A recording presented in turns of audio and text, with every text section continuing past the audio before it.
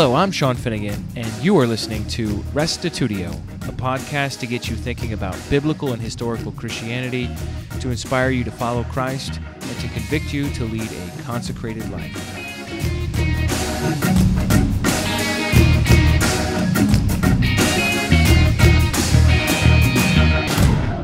How are you at handling conflict? Do you withdraw and avoid conflict at any cost? Do you rush in headlong, eager to set the other person straight? Are you a compromiser who looks at everything like a contract where both parties inevitably have to make trade-offs to get some advantage? As with so many really important aspects of life, we rarely receive any instruction on how to confront one another or deal with conflict in a constructive manner.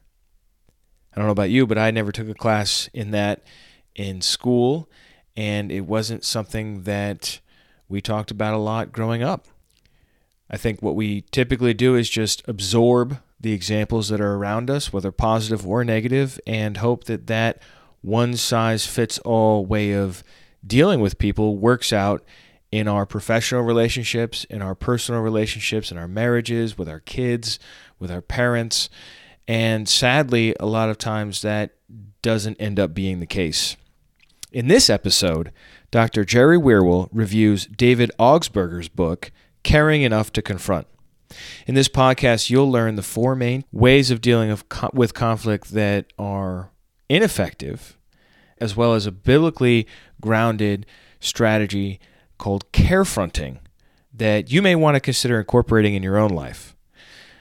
Honestly, I was surprised at how little I knew about this subject and how poorly I measured up when I got honest and considered my own recent conflicts that I've had with people in my life.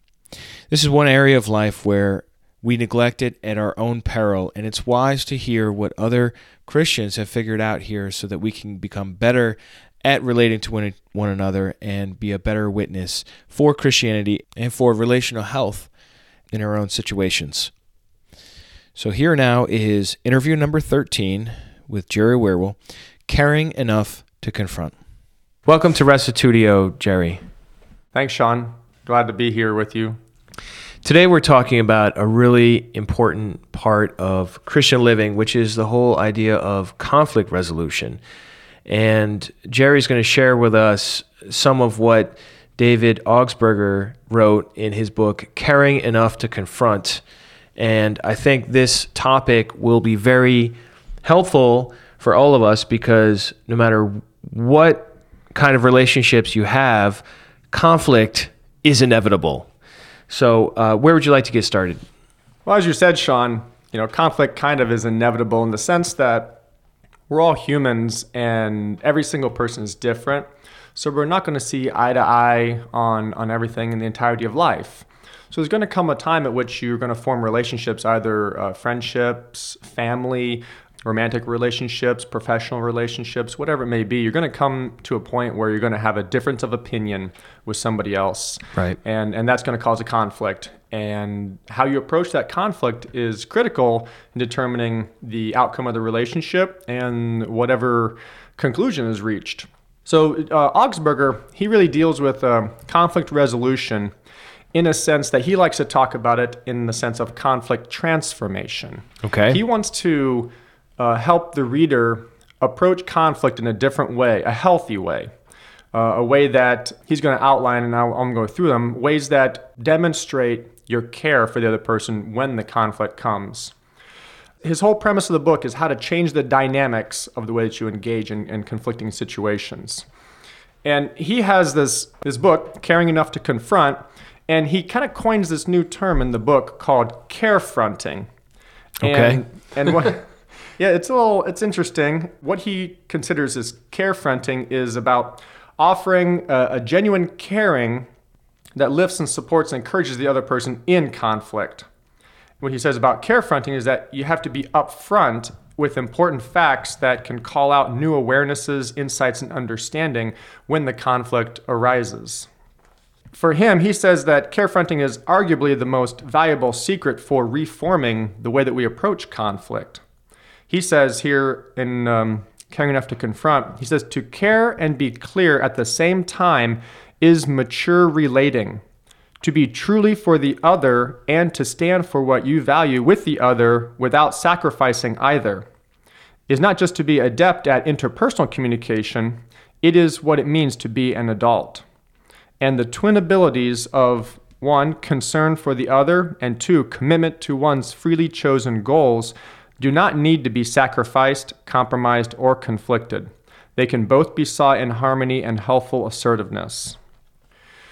Most people view conflict as a problem. When a conflict arises, they're like, uh-oh, we have a disagreement. And it almost is has a very negative stigma attached to it. Definitely. But the key to think about, he says, is how can you demonstrate that you care for the other person and work through the conflict to the point where it actually becomes an advantage that you can use to form a new relationship or a new type of dynamic in your relationship? This is a very fresh way of looking at conflict. I mean, when I think of conflict, I think of that feeling I get in my stomach when it's tied in knots, or that sense of relational pain that I'm anticipating as a result of this conflict.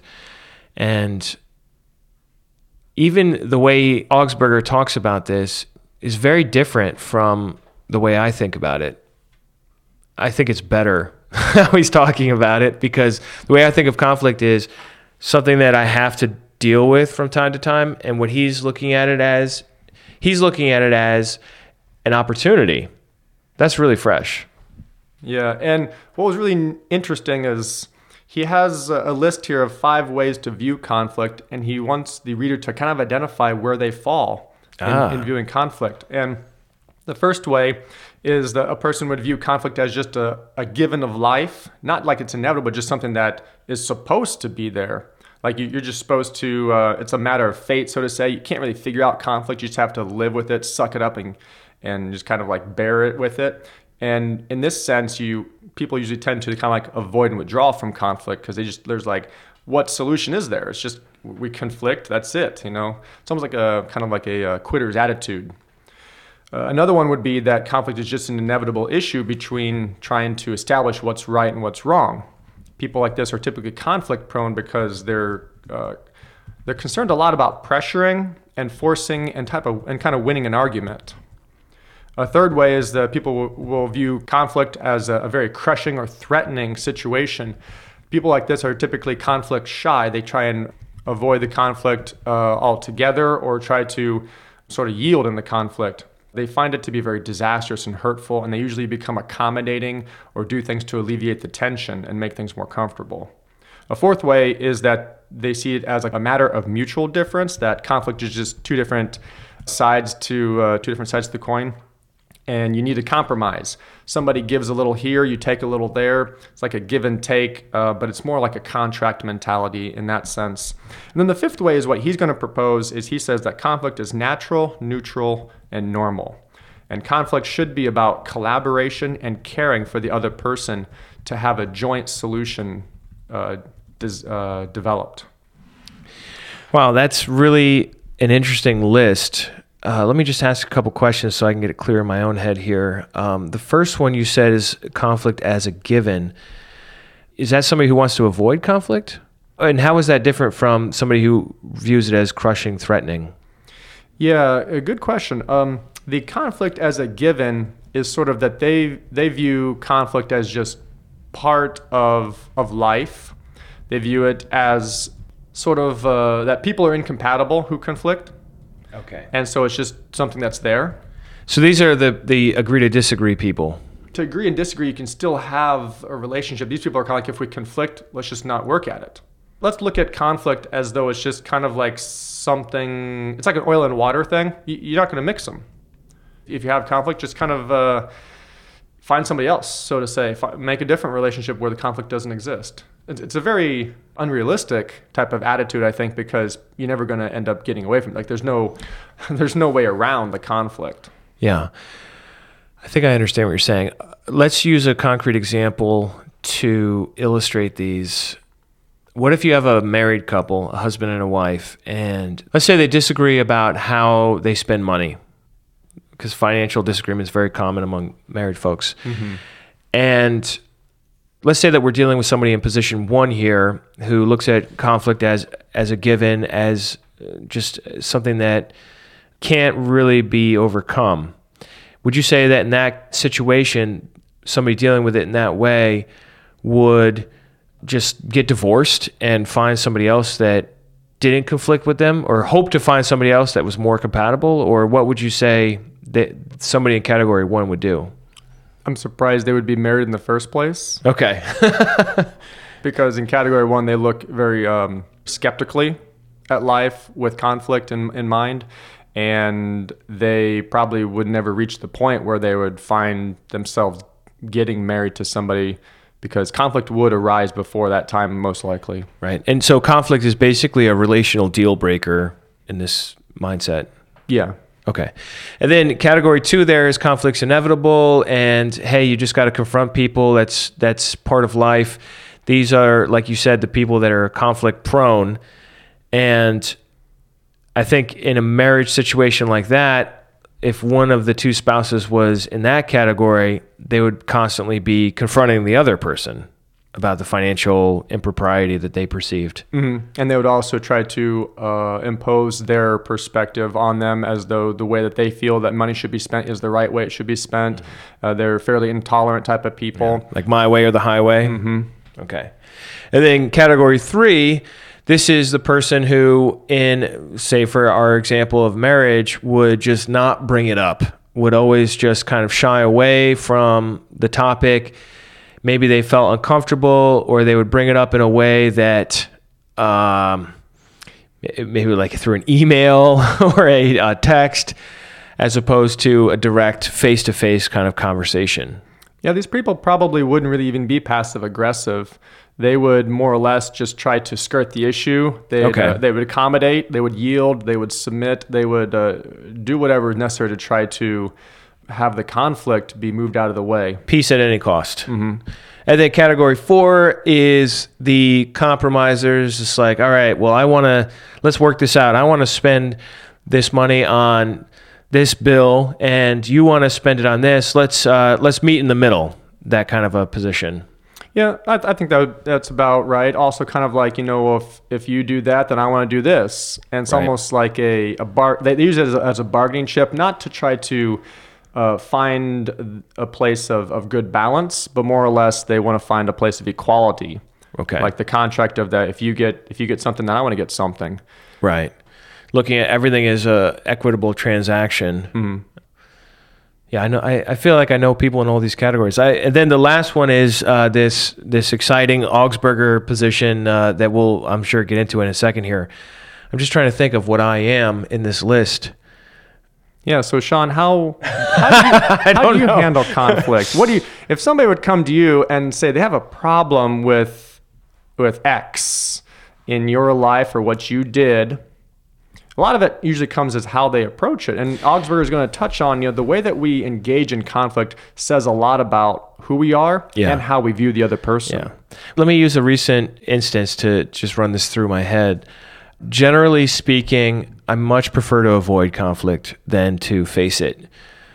I'm more likely to let things go too long than to jump on it right away, generally speaking. There are exceptions to that where I have confronted people like right away because it was that important to me. Recently, I confronted a close friend who I felt had done something inappropriate, but they had done it a while ago. And so I put it off, and then I just needed to either compromise or accommodate and just like let it go forever, or finally face it. And so I chose to finally face it, and it definitely did not go well, but because I had waited so long, but I still felt good about it in the sense that I knew I needed to confront this person and clear the air. And I genuinely did it because I cared about them. It wasn't to protect myself or something else, but it was just too late. And I feel like I really dropped the ball. So I don't know where that where that leaves me on here. I feel like my default is to just avoid conflict, but then in certain situations, I will step up to the plate and deal with it directly. I probably should get better at conflict personally, honestly. I think we're all fairly handicapped when it comes to conflict. It's one of those unnatural things like public speaking that very few people are just naturally adept at. Yeah. So there's a term that my sister-in-law, they taught her in the retail biz as she became a manager. And they said you should never say, this is probably a conflict strategy, you should never say somebody stinks at something but instead you should always say, you have a significant opportunity for improvement here, which is kind of a funny way to put it, but I feel like that in regards to this subject. So I'm excited to hear what you have to say and what Augsburger has to say. Yeah, Augsburger will address that. That's one of the downfalls in conflict is when we start attacking the other person. Mm-hmm. So yeah, he'll address that. The other thing he talks about toward the beginning of the book is about how people typically respond to conflict, not just how they view it, but what they do, like what their attitude toward it is when they're in it is. One would be, I'll get them, and that's kind of the win-lose attitude. And these roughly correspond to the views that we just listed. The second one is like, I'll get out. It's the avoidance, like I'll get away. I want to escape. The third one, I'll give in, which is the yield or submit. The fourth one, I'll meet you halfway. It's kind of like let's do a 50-50 bargain here. And then the fifth one is, I care enough to confront you and to recreate the relationship. And Augsburger calls that the joint creativity response. So Augsburger feels that this fifth way, this caring enough to confront, or carefronting, as he says, is really the more effective way for conflict resolution. And it's the most effective way, he says, because it's really truly the most loving way, and it's the most growth promoting for human relationships. And it balances the concern for the relationship, but also the concern for the issue. Where typically in conflict, we kind of just get the issue eclipses our entire view, and we kind of see that as really the hurdle, and we sort of forget that there's a person that we're talking to, and we sometimes, like if we more assertive people, would tend to kind of just bulldoze the person while they're trying to resolve the conflict, not realizing that what they're saying or how they're approaching it is actually hurting the relationship while they're trying to solve the problem in the relationship.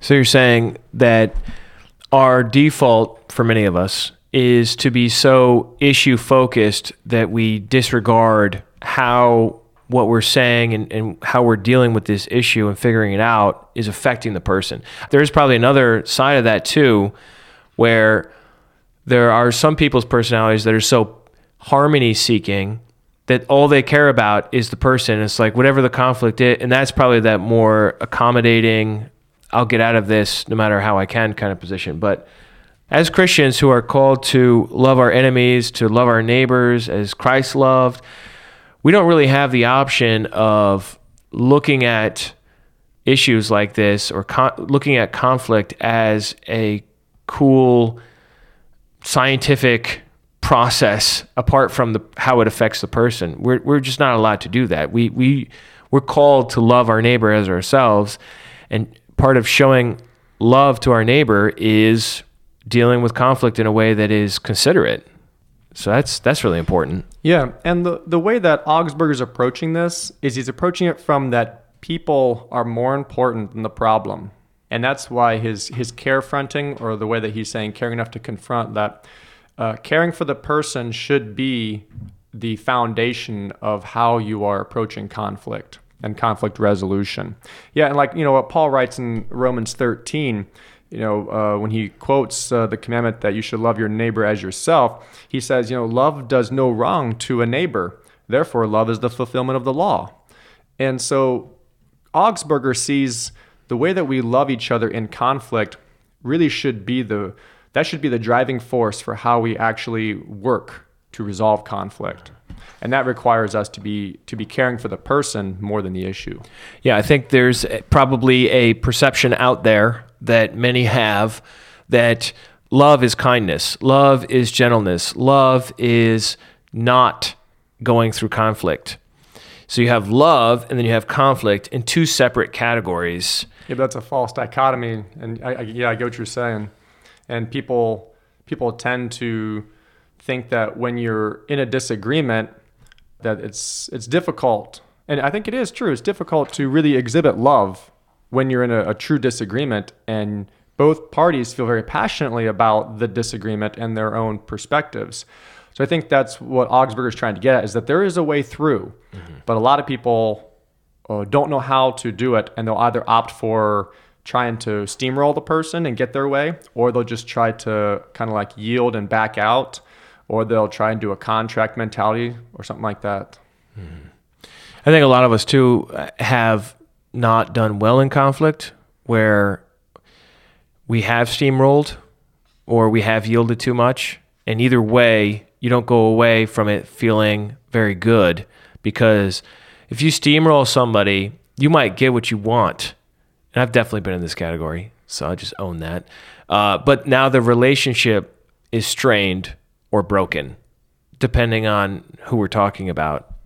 And if you yield, yeah, the conflict's over, but a few days down the line, a few weeks down the line, the issue is still there because you just yielded on it. It didn't change. Mm-hmm. So either way, I feel like there's just so much negativity surrounding the subject of conflict for many of us that, and here's what's crazy too. Nobody gets any training on this. I mean, here's something that you're going to deal with the rest of your life. And at least I'll speak for myself. I received no training on this.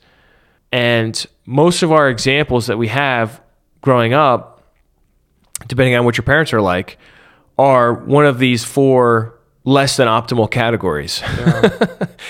So yeah, this is really important. Well, one of the things that I learned from Augsburger myself is that he uses this concept he calls truthing. And it's a way to view how you should approach your communication in conflict. And he says here, I want to read an excerpt. He says, a relationship is only as strong as its communication is clear. Good relationship is two-way communication. When one side of the conversation is deeply troubled, the relationship is stressed. When one side is lost, the relationship is dying. To the degree that equal responsiveness is lost, to that extent the relationship ceases to exist. To love another is to invite, support, and protect that person's equal right to hear and be heard. To love is to listen. To be loved is to be fully heard. Love is first the action of the eyes attending, the ears attuning, and then the soul connecting. And one of the things that he talks about as the basis for this carefronting in order to transform conflict is about hearing the other person and honoring the other person. His contention is that only the 5th option of carefronting as the view and the joint creativity as the response to conflict, only that approach really fulfills that criteria. In a lot of conflict, that does not happen. Oftentimes there's a person who wants to bring up the issue and then another person who is on the defensive. Okay. So if I'm bringing up an issue with somebody, I want to be heard because I'm bringing up the issue. Yeah. And I don't really want to hear what the other person has to say because they're the one that's wrong here. I'm confronting them. And if they come out with some sort of tale that they spin out about how they're really not to blame, I don't really want to hear that. What I want to hear is them take responsibility, them say they're going to change, and me be right because I took the trouble to bring it up. However, that is not at all what you just said there, equal right to hear and be heard. So I feel like this is really more on the side that feels like the victim of whatever the issue is needs to be willing to listen to the side that is the perceived offender to hear where they were coming from and be willing to put themselves in the other person's shoes a little bit, however hard that might be. There's a whole section, a whole chapter of the book that Augsburger dedicates to the blaming and shaming game that really is disastrous and kind of like ruins conflict because it turned the attention away from the matter at hand to trying to identify fault. And that typically is almost always an ego issue. It's a matter of pride. So you're saying that whoever's at fault is not significant for resolving the issue? Oh, he's saying that making that the center point deviates from how to resolve the conflict healthily. Okay. A lot of times the blame is usually already explicit. You know, if you're talking about your brother who drove your car last night and ran into a curb, it's pretty obvious he was the one at fault for doing it. Right. Now, to try to degrade him in the process of the conflict because you're upset is to completely miss the issue at hand, which is, so how are you guys going to handle the repair? How are you going to handle now the arrangement if he wants to borrow your car in the future? How you feel about him? You know, he probably wants to know if you're really upset with him or if you forgive him or, you know. So those are the issues that are relationship issues. Those are what matters, is Augsburger's point, really. I think it goes along with what Paul writes in Philippians chapter 2, when he says, you know, do nothing from selfish ambition or conceit, but in humility count or regard others more significant or more important than yourself. I think it's this idea that Augsburger is getting at, that conflict, if you are concerned about the other person, if you care for the other person, then that will really transform the way that you enter into conflict, because you will be concerned about the other person more than yourself, in the sense that you will want to make sure that they're doing okay. You'll want to care for the status of the relationship and the health of the relationship more than getting your way, getting your point across, and winning the argument.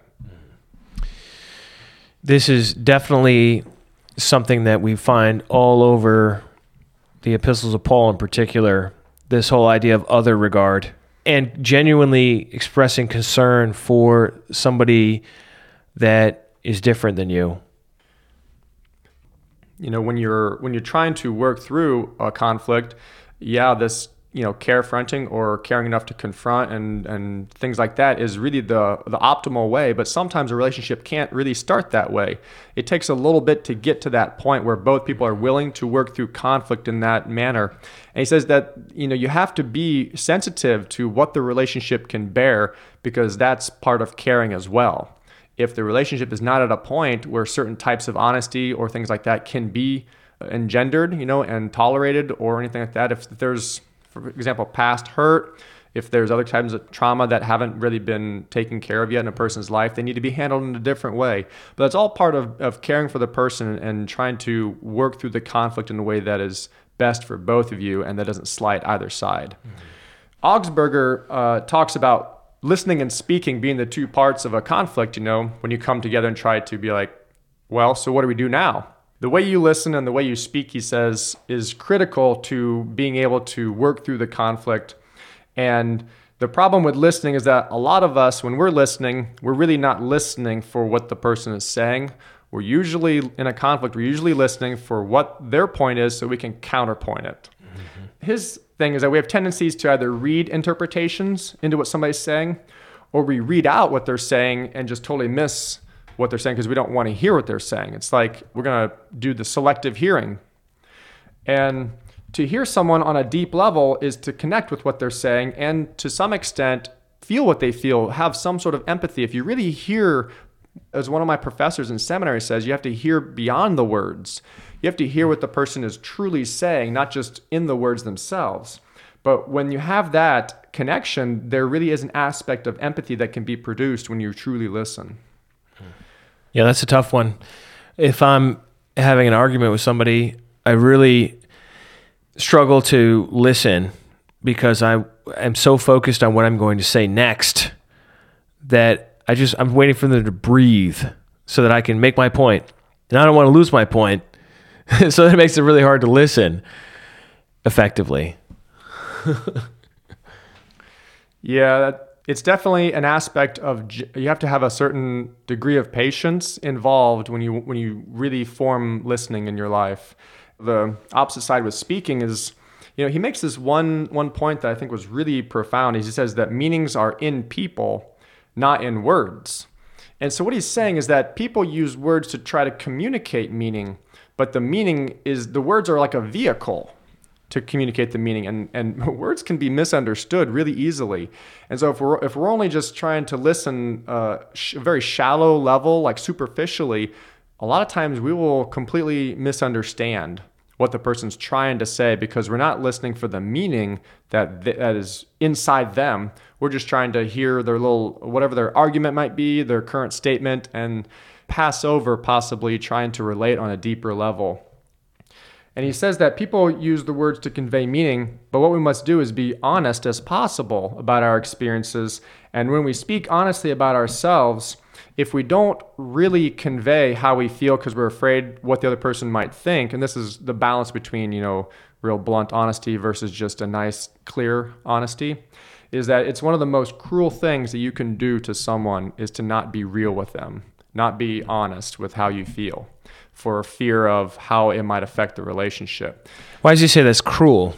He says it's cruel because for the relationship, to not be honest is to not allow the other person the opportunity to flourish in the relationship like they would if you were honest with them. And also to not enjoy what could be produced through the joint creativity of carefronting. Well, let me ask you this. How do you decide when it's important to confront somebody and when you should just let it go? That's the golden question right there. That's a walk of wisdom and an aspect of each relationship's dynamic as it stands.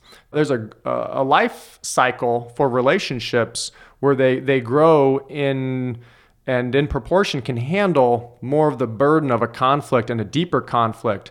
So like when you're dating or something and you have a relationship, you may not bring up some of these super heavy topics at that time because you're trying to get to know other facets of the person, and you don't have to operate on that level as like a married couple might. Or if you have a friend, you would probably be willing to endure a lot more pressure from them to resolve a conflict than maybe you would from a casual acquaintance of which you don't often have to have interaction with. So it's really hard to actually answer that question. Yeah. So let's talk about how to do conflict. What are the steps involved in that? So the question usually would come up then as we've been talking here. So what do we do about conflict when we're in it to have that care for the other person that Jesus kind of exemplified and that we're encouraged to have as Christians? Well, Augsburger, first of all, says that caring is a commitment to create a context of support for another, to be a voice of encouragement to another, to stand in solidarity with another. A context of caring must come before confrontation. A sense of support must be present before criticism. An experience of empathy must precede evaluation. A basis of trust must be laid before one risks advising. A floor of affirmation must undergird any assertiveness. A gift of understanding opens the way to disagreeing. And an awareness of love sets us free to level with each other. I think this is a very biblical approach because we're taught to be very careful with how we talk to one another. Paul writes in Colossians 4 that we're to have our speech always be gracious, seasoned with salt. And we're to be kind to one another in Ephesians 4 and to forgive one another, just as God in Christ has forgiven us. There's this need to have a commitment, and Augsburger calls it like a covenant of commitment to be able to approach the conflict with sincerity.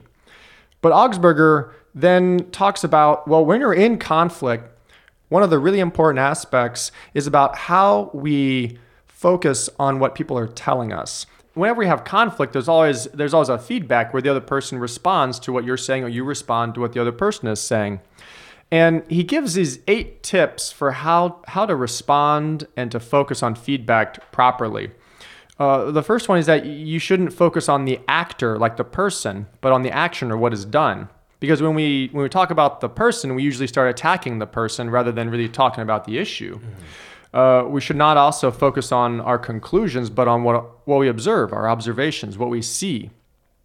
We We shouldn't focus on our judgments, but on descriptions about what the problem is, not upon what we think should happen. We need to focus on quality, not quantity. And this one's important because it's a matter of when you say somebody is something, that's a quality you're attaching to the person, and usually it's a personal attack. When you talk about quantity, you say, you seem to talk more this way, or you've been doing this more often lately. Right. So instead of calling somebody big mouth, say, you've been talking a lot. Yeah. You've been talking, more than everybody else in the conversations. If somebody make it relative, yeah. So that's the quantity.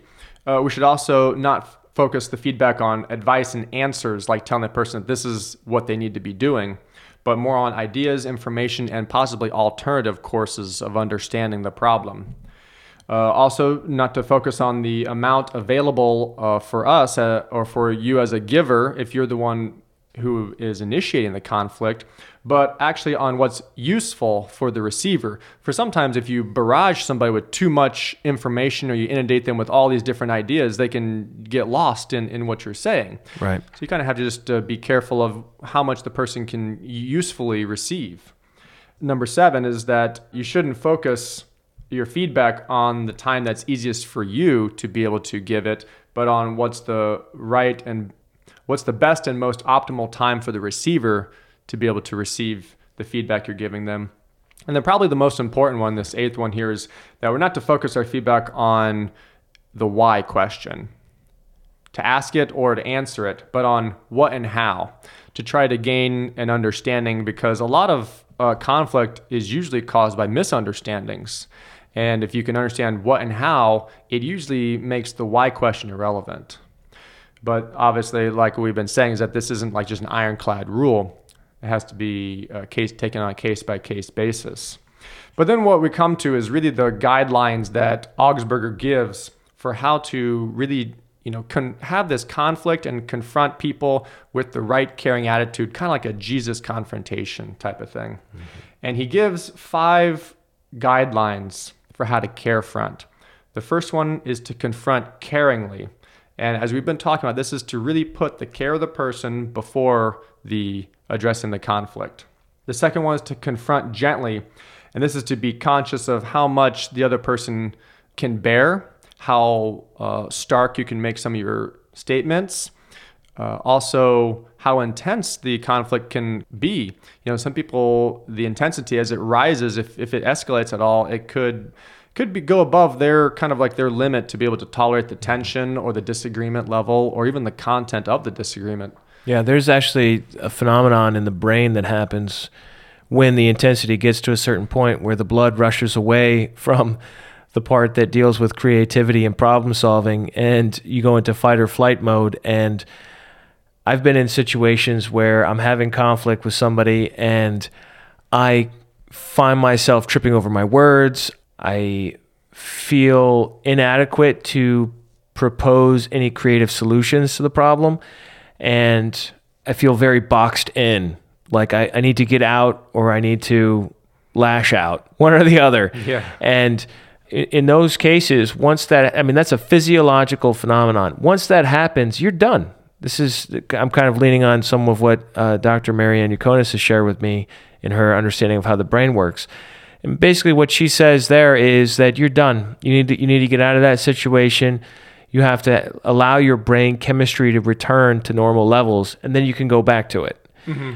And so the whole idea of like taking breaks, if it does reach that point, and being cognizant that the other person might need a break, or you might need a break, and that doesn't mean you're not going to actually resolve this. It just means you just need to take a break, and then you come back. Yeah, it's really kind of like amazing the way the brain does work, and it kind of works against us sometimes, especially when we get into that sense of fight or flight, or our prefrontal cortex with our cognitive functions of being able to make decisions rationally gets overridden a lot of times by the release of hormones and things like that. And right. Then we say something hurtful that we don't even really mean, and now that makes the situation so much worse. We're farther away from getting to where we want to be. Yeah, it's very self-defeating if you're trying to resolve the conflict. I think also the idea about confronting gently kind of falls in line with something like from the letter of James when he writes, to be quick to listen, but slow to speak and slow to anger. And I like the follow-up, the causal clause for the anger of man or the anger of a person does not produce the righteousness of God. That, to be able to confront gently, we kind of have to be ourselves and be in control of ourselves and not let our emotions run out of hand. You're a New Testament translator when you throw around phrases like the causal clause. Whoops. You can edit that out. No, I thought it was great. I quite enjoyed it. All right. So let's go on to the third guideline that Augsburger gives is to confront constructively. And this is probably one of the most difficult guidelines because we think we're doing a good thing a lot of times by pointing out aspects of the issue and the conflict. But to be constructive in the way we're pointing out is we have to be aware that how the conflict is being interpreted. And usually that comes with a lot of kind of checks and balances to make sure the other person is hearing you and you're hearing the other person. And to also make sure that you're not sliding into kind of like a blaming, shaming, punishing, or ridiculing mode where you try to sort of have the other person begin to concede their side in order for you to have the upper hand. And it's almost a human nature for us to kind of want to try to get that to that place. To be constructive rather than, most times in conflict, you're trying to get your point across. It's almost like you're trying to defeat the various arguments the other person raises so that you win. Not that you win, but that you sustain your grievance. But to be constructive is pretty fresh. I think that really is that would be a game changer. A lot of probably any one of the things you've said so far would be a game changer for most of us. To have like an angle towards like a constructive resolution, that's a very helpful mindset, I think. I really think that confronting constructively really is the heart of this carefronting, especially when you look at it from the angle that Augsburger is pointing out that when you care about the other person, you're trying to work through conflict, you want to have what he calls this joint creativity. He uses the word collaboration because he thinks compromise is a very negative connotation where he, attributes that to kind of like the contract mentality of like you get some, I get some type of thing. So he likes this collaboration, joint creativity solution. Let's move forward together. Let's find our way together. Not a win or lose or my way, your way, or I don't really care. Help me, get me out of here. So being constructive is about trying to produce something better after you're done than what you had before. Yeah. And that's how to really move relationships forward. Because when you have too much conflict in a relationship, it can really start building up barriers. People will start putting up walls and your relationship will start ceasing to grow. And you might actually start forming a separation between you two. Yeah. I was thinking there are really two issues in the conflict. One is understanding what happened. Let's say I'm fighting with my brother about messing up my car, the example you gave before, which never happened, by the way. But there are really two things. One is understanding. Okay, so let's set it up a little bit more. Let's say he borrowed my car, he messed up the wheel or something, and then he didn't pay to fix it, and he's not going to. And that's what our conflict is. And I'm saying, you broke it, so you have to fix it, right? And he's got his own perspective. He's going to say maybe, well, if you told me there was a blind spot in the car, then that wouldn't have happened. Or if you gave me better directions, then I would not have hit that curve. I don't know what his side of it would be. Or maybe I broke his car and didn't fix it. Okay, so he's got his own side. So there are really two things. One is I need to understand. I really want to understand what his point of view is, why he decided to do what he did, in this case, not fix the car.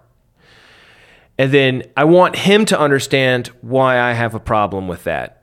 Mm-hmm. What are the principles that I'm holding to, the ethic that I ground my outrage in. And so that's like step one. And then step two, or aspect number two, is how do we do better next time something similar happens? That's that constructive part of it, where, all right, next time he knows if he's going to borrow the car, that my understanding is if it comes back in any way in worse shape than he received it, that I'm going to have a problem with that, and I'm going to hold him accountable to that. So if I give him the car and it's got half a tank of gas, he gives it back and it's got a quarter tank of gas. I'm not saying I'm like this, but just in this scenario, right? Yeah. Then he knows that I'm going to be upset going forward. So then he can either challenge me on that and willingly go into conflict, or he can fill it up to half a tank of gas, or try to bless me and put it up to full, right? Or if he breaks it, he gets it fixed, and that sort of thing going forward. And then at least, like, if he chooses not to do that in the future, at least he knows that this is going to be an issue and that he's taking his life into his hands. No, I'm just kidding. Well, everybody has the choice to make on if they want to positively influence the relationship or not. And your brother has, the volition to deteriorate the relationship if he doesn't care about, honoring you with fixing your vehicle and things like that. So yeah, that's definitely part of the being constructive, is trying to lay out the guidelines, having don't have hidden expectations, things like that. So I'm moving on here, and the fourth one is to confront respectfully. Now this would be if you're really upset at your brother and he comes back with a ding in your fender. You have to recognize that he probably didn't want to ding your fender. Like, he didn't want to cause damage to your vehicle. So to attack him would be to assume that he was trying to maliciously damage your vehicle and like bring it back and be like, ha, here you go. But to respectfully confront is to respect the intentions of their person and to seek to understand them rightly, and kind of like, it's almost like to give them the benefit of the doubt until you understand what really happened and their side of the story. And then the last one, really, really quick here, is to confront clearly. And this is to just be open and honest, to have that clear communication with what you're trying to say. And I like what Augsburger says. He says, let the facts be the facts, let the feelings be the feelings, your interpretations be your interpretations, and your conclusions, and don't mix all those together.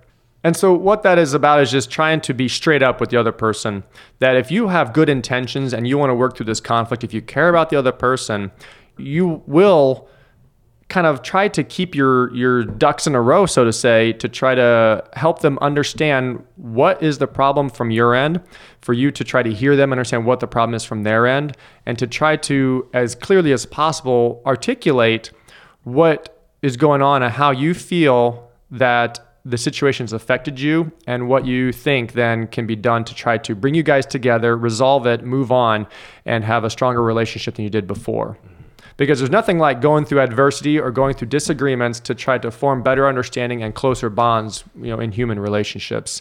It's a really kind of a cool psychological thing I think God has built into us, that when we struggle through something, we're stronger on the other side than we were when we started.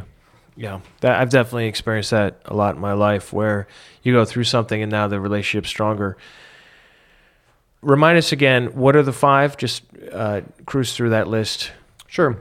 Confront caringly, confront gently, confront constructively, confront respectfully, and confront clearly. And I think that those 5, as we've laid them out, and those kind of just fill out some of the other discussion that we've been having about from Augsburger's book here.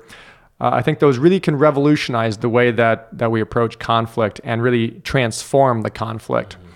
And I want to close here with one of his quotes here at the end of the book about the Jesus way of confrontation. Cool. Augsburger says, "The Jesus way of love in actions of ultimate concern for others is the one course of action that is of infinite value. The Jesus way of loving deeds is a lifestyle of living for, unshakably for, unconditionally for, unreservedly for the highest good for others. People matter most. Those who live in the Jesus way of love act in mutual equal regard, not because it is the safe thing to do. It doesn't guarantee either success or survival, nor because it is the brilliant thing to do. It seldom is the clever strategy or the pragmatic route of common sense.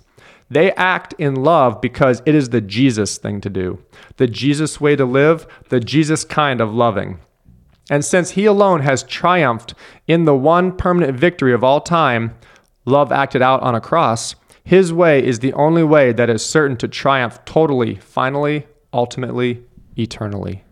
Yeah. I would call it transformative love as well, because one always has the choice to not respond to love, but the Jesus way opens up the possibility for incredible transformation to occur. I mean, I can just speak for myself.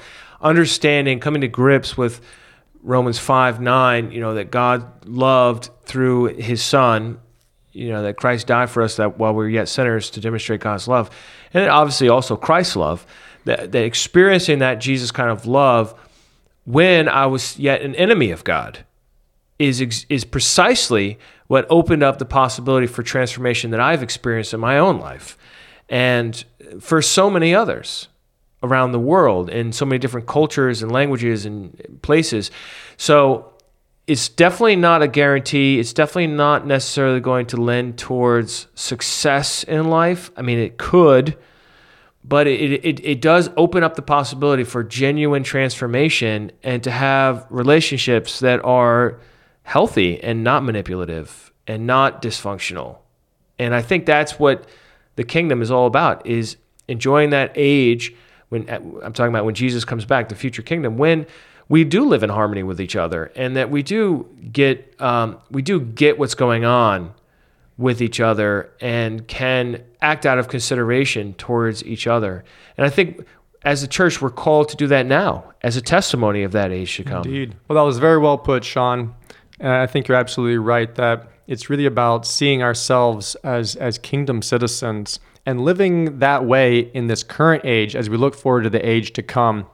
And I think that conflict is one of those areas that the adversary really schemes a lot to disrupt and destroy God's people and relationships.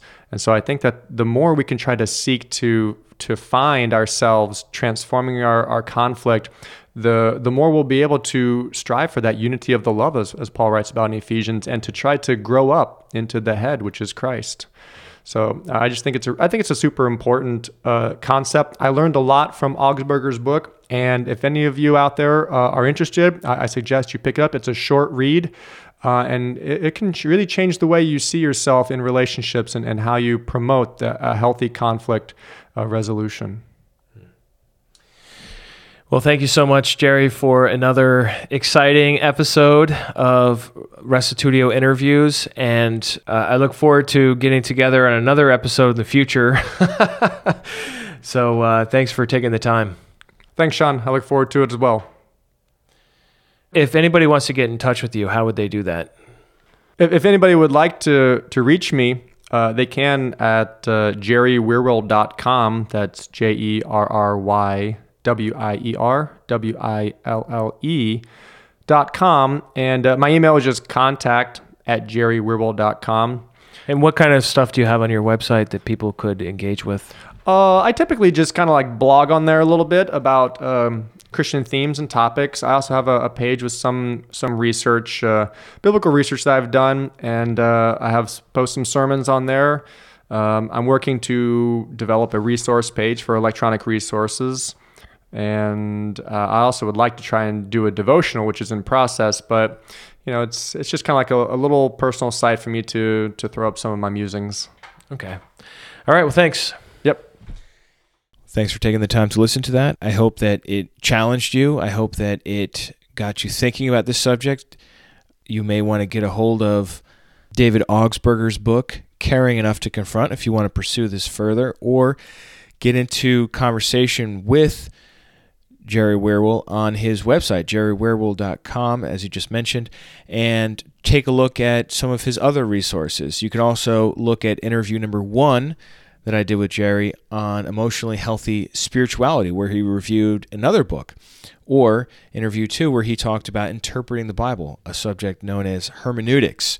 So you can check out those at restitutio.org. Just click on the podcast tab, and you'll be able to see an archive of all our previous shows.